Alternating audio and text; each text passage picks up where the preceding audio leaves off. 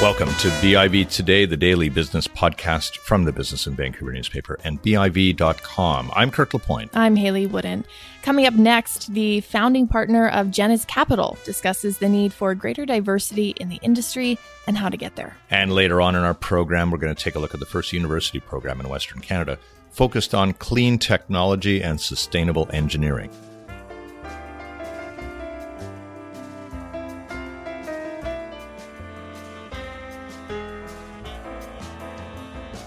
A growing body of research shows how diversity makes good business sense, period.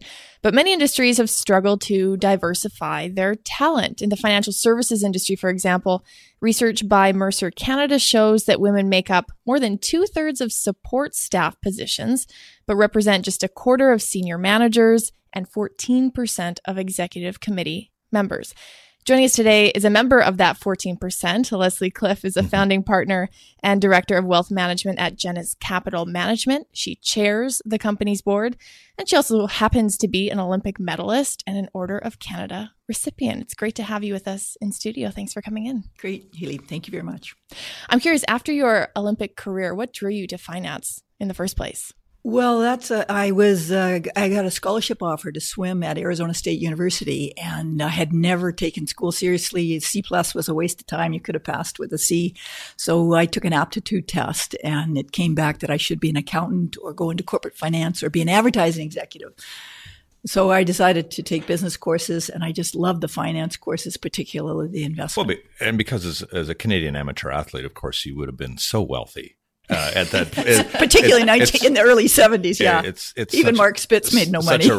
Such a remarkable, lush field. But it is an interesting point. You must have gotten to know a lot of Olympic level athletes and seen what their commitment was at that point. And obviously, it's enormous. But were they good financial planners? Were they looking after themselves post-career at all? I mean, what they were going to be doing? Well, back then, and even to maybe even 10, 15 years ago, former Olympic athletes had a lot of trouble converting to the real world, whether it's financial analysis or just getting a job, any job, waking up in the morning and being motivated to do anything. It's a real switch from being one of the best in the world at something to being a schmuck and being decades behind your peers and wondering what you're going to do with the rest of your life. So the Canadian Olympic Committee now has a really great program for retiring Olympic athletes to try to help them get into the real world. I was so fortunate to go to Arizona State, get a degree in finance, enjoy it so much, and get some balance in my swimming world and academic world at the same time. So I was really blessed, but a lot of athletes struggle. Yeah. I'm curious too, we're talking about diversity. What was it like back then when you were first starting out? Again, sort of a second career now in finance. Well, that's interesting. My first job interview was with Wood Gundy, now CIBC, in 1970, Home for Christmas. And they were advertising in the newspaper. They were hiring retail stockbrokers to go in their training program. So interviewed. And at the end of the interview, I was like, well, what do you think? And he said, well, you don't want to work. We have only one woman that works here, and she used to be a cocktail waitress. I said, well, so if I go be a cocktail waitress and come back, then will you hire me? And so that was the attitude. And that cocktail waitress was a very successful broker. What did you feel though, Leslie, that you?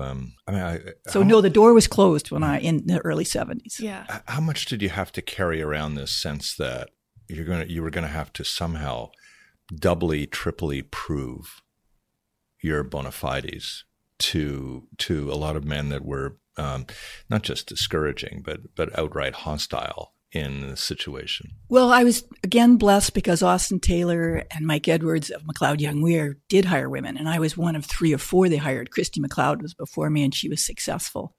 I never really had a chip on my shoulder, I have to say. I just always have been motivated internally. And I really wanted to be successful, not to prove somebody wrong, but to be successful. Yeah. What drove you ultimately to sort of branch out on your own and become a founding partner at your own organization? Well, probably being a bit of a control freak, frankly, and not really wanting to be in sales for other financial institutions where you don't have control over your product and your sales process. It's a very profitable industry, and you don't need to be aggressive. You just need to meet your clients' needs to be successful. And I think some of the financial institutions are too aggressive, and they make their salespeople be too aggressive. And you don't need to be. You can be successful without being aggressive. So what's your, what would you say is your magic formula in terms of the amount of time you spend with clients, what kind of relationships you build with them, how you get to know maybe their own inner workings and what they're looking for in the balance of their lives, and then how you manage that? Yeah. Well, I haven't spent a lot of time with my clients on the clock time, but I hope it's quality time. In other words, I always say, do you want to have lunch with your dentist? Like, you really don't have, I need to know the answers to your financial questions. What drives you? Do you want to leave money to your kids? Do you want your last check to bounce? Those kinds of questions I need to know the answers to in order to figure out your risk profile and create a proper portfolio for you. And also I need to understand your emotional tolerance for volatility to understand what kind of volatility you can accept and still sleep at night. So I got to get those answers. So whatever time it takes to get those answers. And if those answers aren't coming to me from we may not be a good match. If I can't figure out how to make your head nod at the right time, then it may not work. Do you prefer certain types of attributes in a client where you then feel like you're in a more comfortable zone? And I just prefer reasonable people. I don't even care if they're really wealthy. Yeah. And in fact, over time, the ones that have given me the most satisfaction as a professional have been people who the industry might view as victims, people who really don't understand the industry. Uh-huh. I know I'm keeping them safe. I know I'm giving them good advice. Once I had an out-of-body experience, I think, gosh, this person is really trusting me. And I thought, Leslie, you're trustworthy. They should trust you. Yeah. But those kinds of clients, you really get a joy out of because you're really helping them. Mm-hmm. This process you're describing of getting to know the client, figuring out answers, was that power dynamic, that relationship like this when you first started out, or was it fundamentally different how brokers interacted? No, with it's changed over time. And in fact, I always say 2008, that downturn really made our industry better, certainly made me better in terms of probing risk profiles and sustainable financial habits.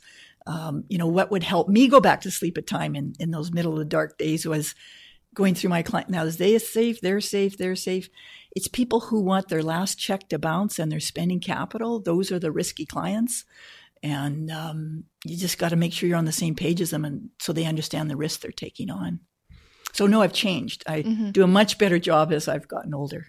Generation to generation, how do you think Canadians are doing right now? Again, I read another report on Gen Xers and how difficult they are experiencing the world right now in terms of their own overall savings, maybe having to take care of ailing parents at the same time as they are parents themselves, and having to manage that.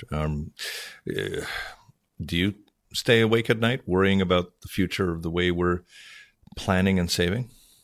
I think it's a problem. I think the stats are overwhelming. This wage gap is alive and well in Canada as well. Mm-hmm. And the next generation really does have to reduce their standard of living for the rest of their lives relative to their parents and grandparents. And that's just a reality. Not an easy thing to tell your children. No, it's not. Yeah. But it's true. Mm-hmm. And so transparency is a good thing, and get over it. I don't mean to be, because I'm lucky I was in the older generation, but my kids work way harder, have way less opportunity. It's sad, but it's true. Doesn't keep me up as much at night as the carbon in our air and that kind of stuff. That bothers me more. Yeah. Mm-hmm. Do you find when clients are coming to you, maybe expectations need to be changed a little bit? We don't attract really aggressive clients. We do wealth management, and actually what sells to the kind of clients that hire us is fear. So they're afraid of losing their assets. They know it's a crazy world. They can't generate the capital they currently have. So they really don't want to lose it. So I get more people who are, I met with somebody the other day who has $1 million in their savings account, and they have a huge pension plan because they're so fearful of the world, and they'll lose money. So you immediately for sure. move them into cryptocurrency that afternoon. Yeah, that's right. That's right. Yeah. No, I told them money's about units of happiness, and if it makes you happy to have $1 million in the bank, then put $1 million. But be aware, you are after tax and after inflation, you are losing money for sure. But that's okay if it's on plan. If that's okay. That's for the them. cost you're willing to. Yeah, if that's the cost you're willing to pay, it's my job just to tell them the cost that creates, not to convince them to do something else. Mm-hmm.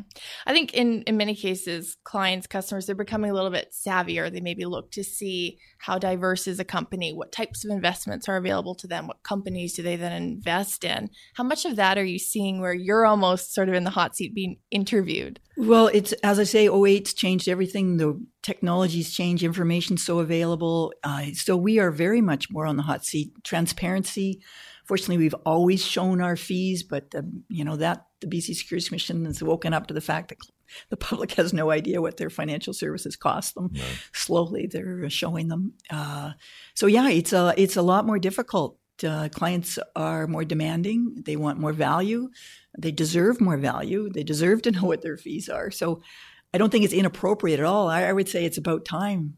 We started a conversation, I think, wanting to look at the broad issue of diversity in the boardroom, at the executive level, and clearly in the financial services industry, there still remain many obstacles, it seems, institutionally, but they're being whittled away. Where do you see the progress here? Well, I was saying I only have my own observations, and Vancouver's not a big corporate city. We're kind of a branch city. But I can just go by what I've seen. And I would say the opportunities for my generation, I'm 63. The opportunities for my generation is lots of firms wanted a woman. They wanted a token woman. They just hire one, get us off this shit list. Sorry, get us off this list. And so they go hire one and they go, that's done. Let's get on with life. But I was, things have changed. The decision makers in their 60s now, the men in their 60s now, not in their 80s, but in their 60s, they want women in their organization. They want women in senior positions at their organization, not because media is asking, but because they've read the research also. And they know they've sat in enough tables with diversity around the table to know it's better. So the smart guys, and most people who get the senior position are smart. They know they want women. I really think the conversation has to change. Heather White, who's a consultant out in White Rock, says, and she's right, we have to change the conversation. It's not about what are the barriers.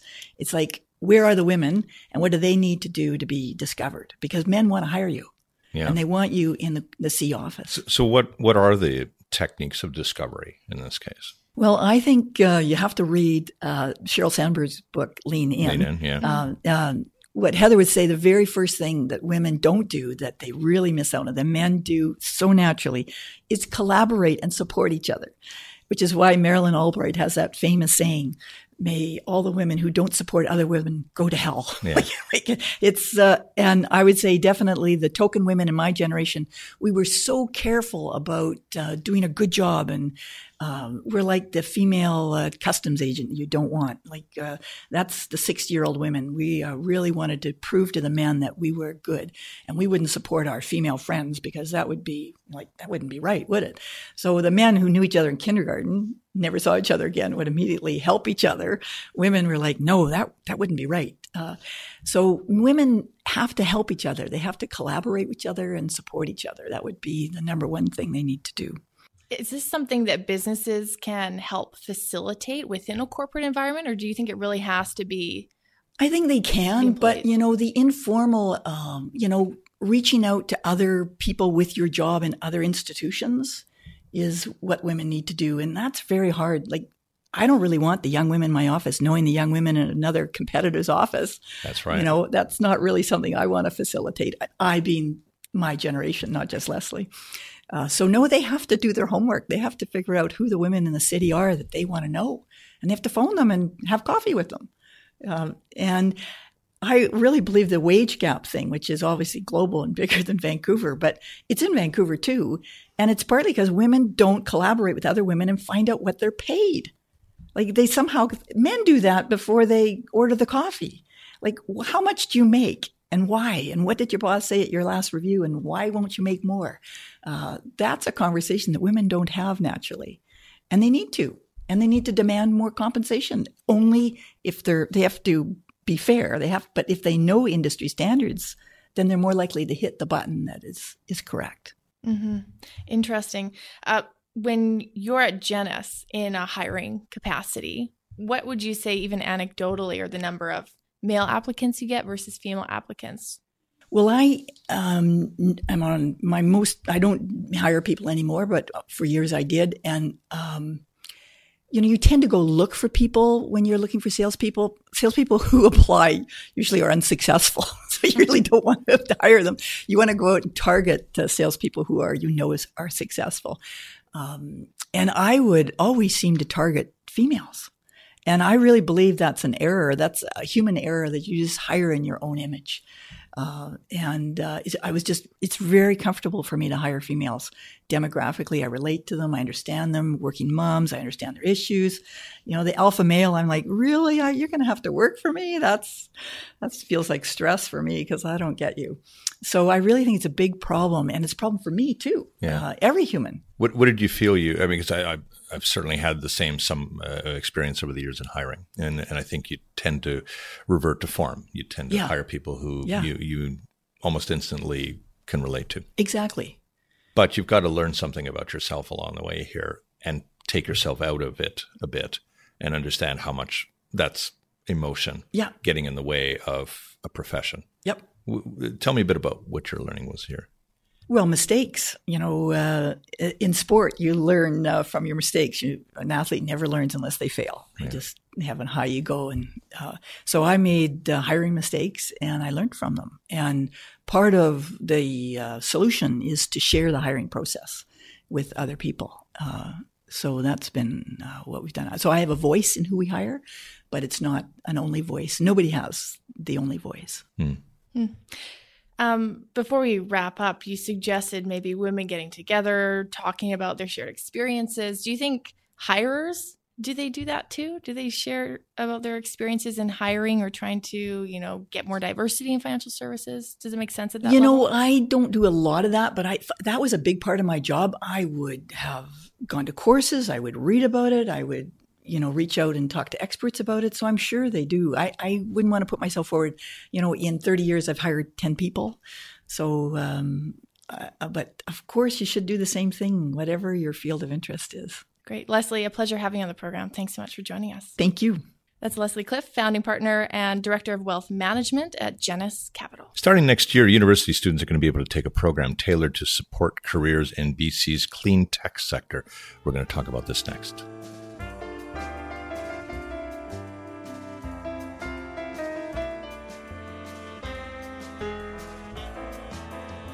BC accounts for 25 to 30% of all clean tech companies in Canada. And in 2012, the province had about half a dozen clean tech jobs for every job in oil, gas, and mining. That was in 2012.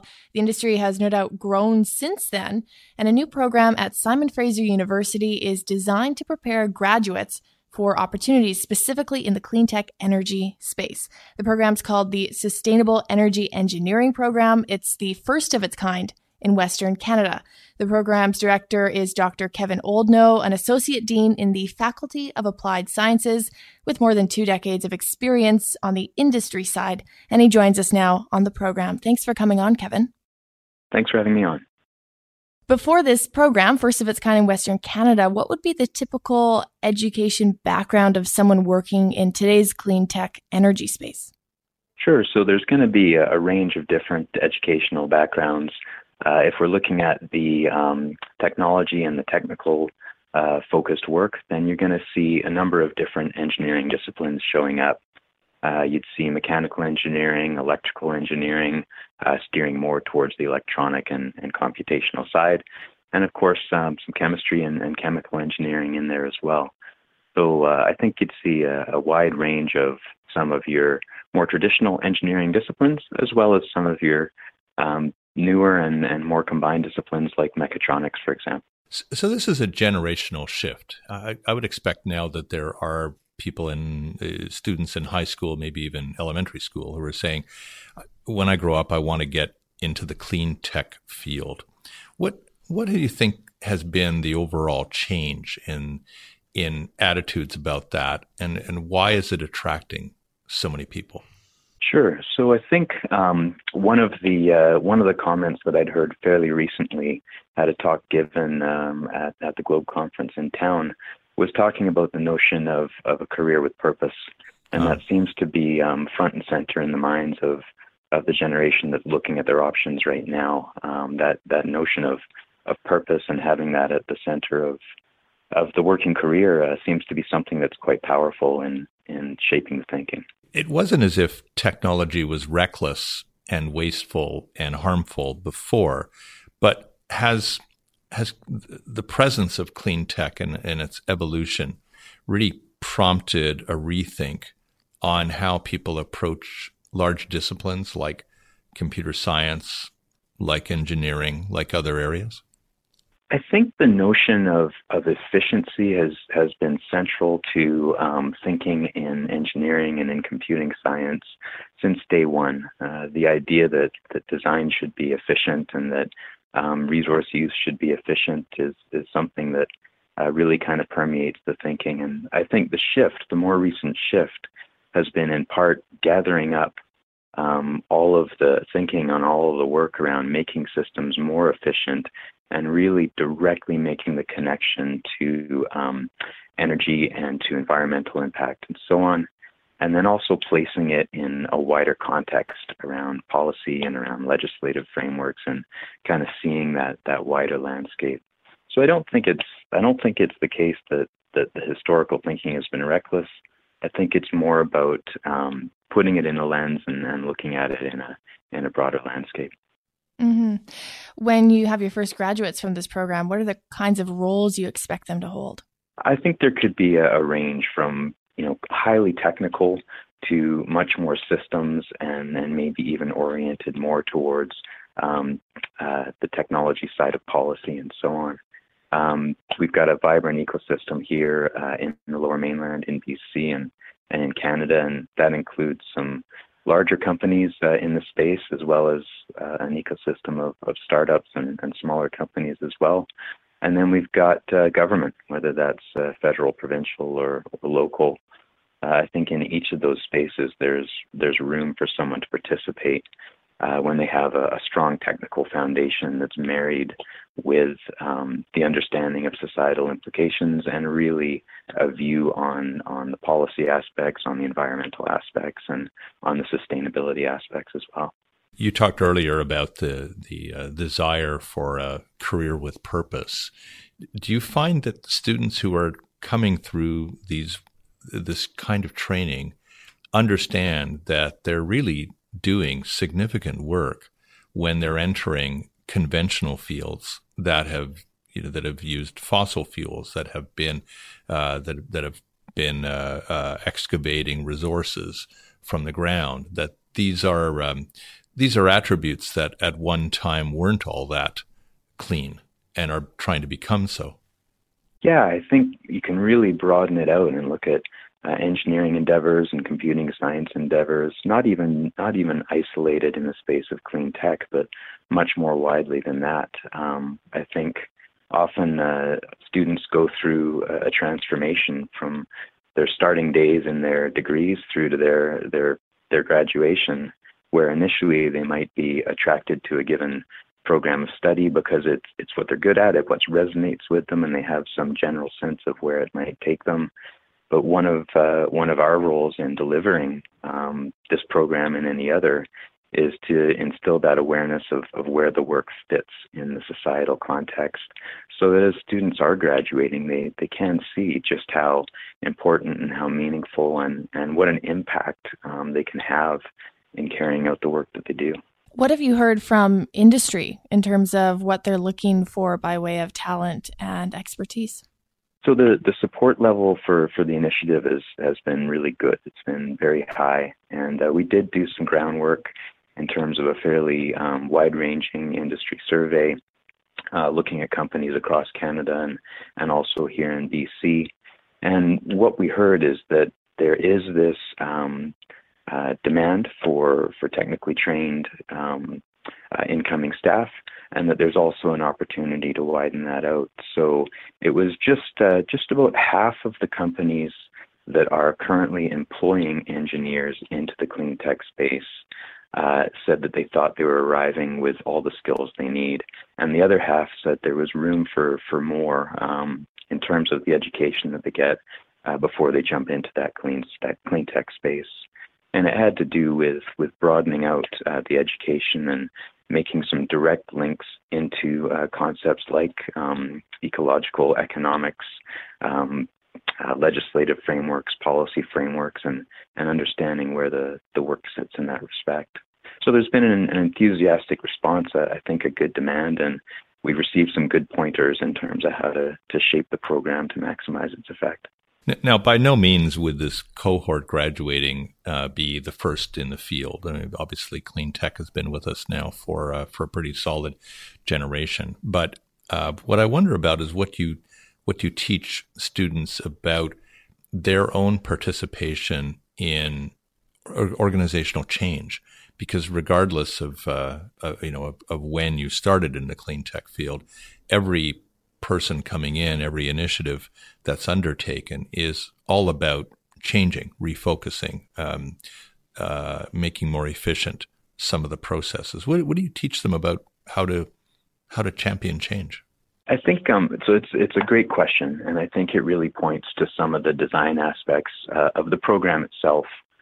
In that what we've aimed to do is broaden it out to make it interdisciplinary in engaging very directly some of the other faculties across SFU. Two good examples are Faculty of Environment and also our BD School of Business. And if we look at the way that we're hooking into the Faculty of Environment, it's again about situating the work in a broader framework. So understanding how what a given organization is doing interacts and impacts society and the ecosystem around it. So knowing that relationship, I think, helps students understand why or how an organization might need to change and might need to adapt in order to fit into the landscape in the same way.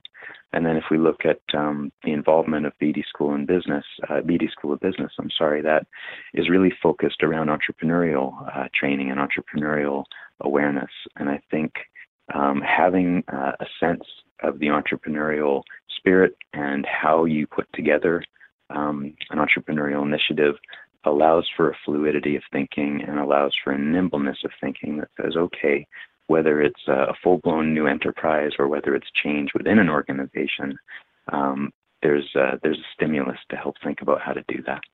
Mm-hmm. And throughout all of this, will there be applied experience opportunities and internships for students?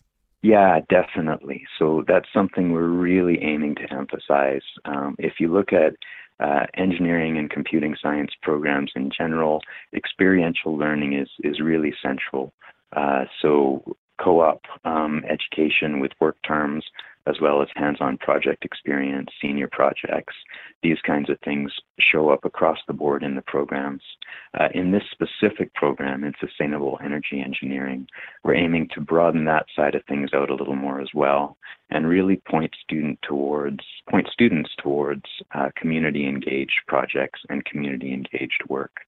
So, for example, community-engaged projects as part of their co-op experience is something that we're hoping to pursue along with their projects and classes. So ideally, helping to connect those dots to the community in the sustainability context. Now, not everybody wants to live out a life working for somebody else and making money for them, presumably. Some want to start their own businesses. Some want to start their own initiatives. Maybe they have patents that they have on particular designs even. What do you try to bring them forward with in terms of a sense of entrepreneurship? That's an area in which we're aiming to focus pretty specifically within the program, but also there's a large focus right across SFU. There's a number of different entrepreneurship programs and opportunities that students can pursue across the university. Inside this program, there's going to be a dedicated set of experiences tied to coursework delivered by Beatty School of Business, where students participate in interdisciplinary teams and look at entrepreneurial initiatives. And then as they move towards their senior year and start thinking about their kind of final capstone project, we call it, there's opportunities for students to pursue entrepreneurial initiatives in the context of those senior projects as well. So for those students that are thinking that they may have that entrepreneurial mindset and they're thinking about starting up their own business, we're aiming to give them the awareness and some of the skills and the tools, and ideally some of the experiences within a relatively safe environment, so that they can learn some of those lessons and maybe accumulate a couple of the hard knocks in a contained way before they go out and test the waters. Are they out on their own then after the program, or is there still going to be some kind of programs or services from SFU to help them on their entrepreneurial journey? So what we try to do, and this leans over into activities that are really spearheaded through the business school, but we do try to have a vibrant set of connections into incubators and accelerators, some of which exist within the campus or the SFU community, and some of those are outside the boundary of SFU. But we do try and avoid the experience in which students sort of emerge with an entrepreneurial momentum and then fall off a cliff. We do want to give them some support to help make transition to whatever that next step looks like. Sounds like an interesting program. Kevin, thanks so much for joining us on our show today to talk about it. Thanks very much for your time. I appreciate you having me on the show. That's Dr. Kevin Oldknow, an Associate Dean in the Faculty of Applied Sciences at SFU and the Program Director of SFU's new Sustainable Energy Engineering program, which starts in the fall of 2019. That's it for our show. Thanks for listening to BIV Today. Make sure you subscribe to us. Find our past episodes on iTunes and Stitcher, and of course at our website, biv.com. We'll be back tomorrow.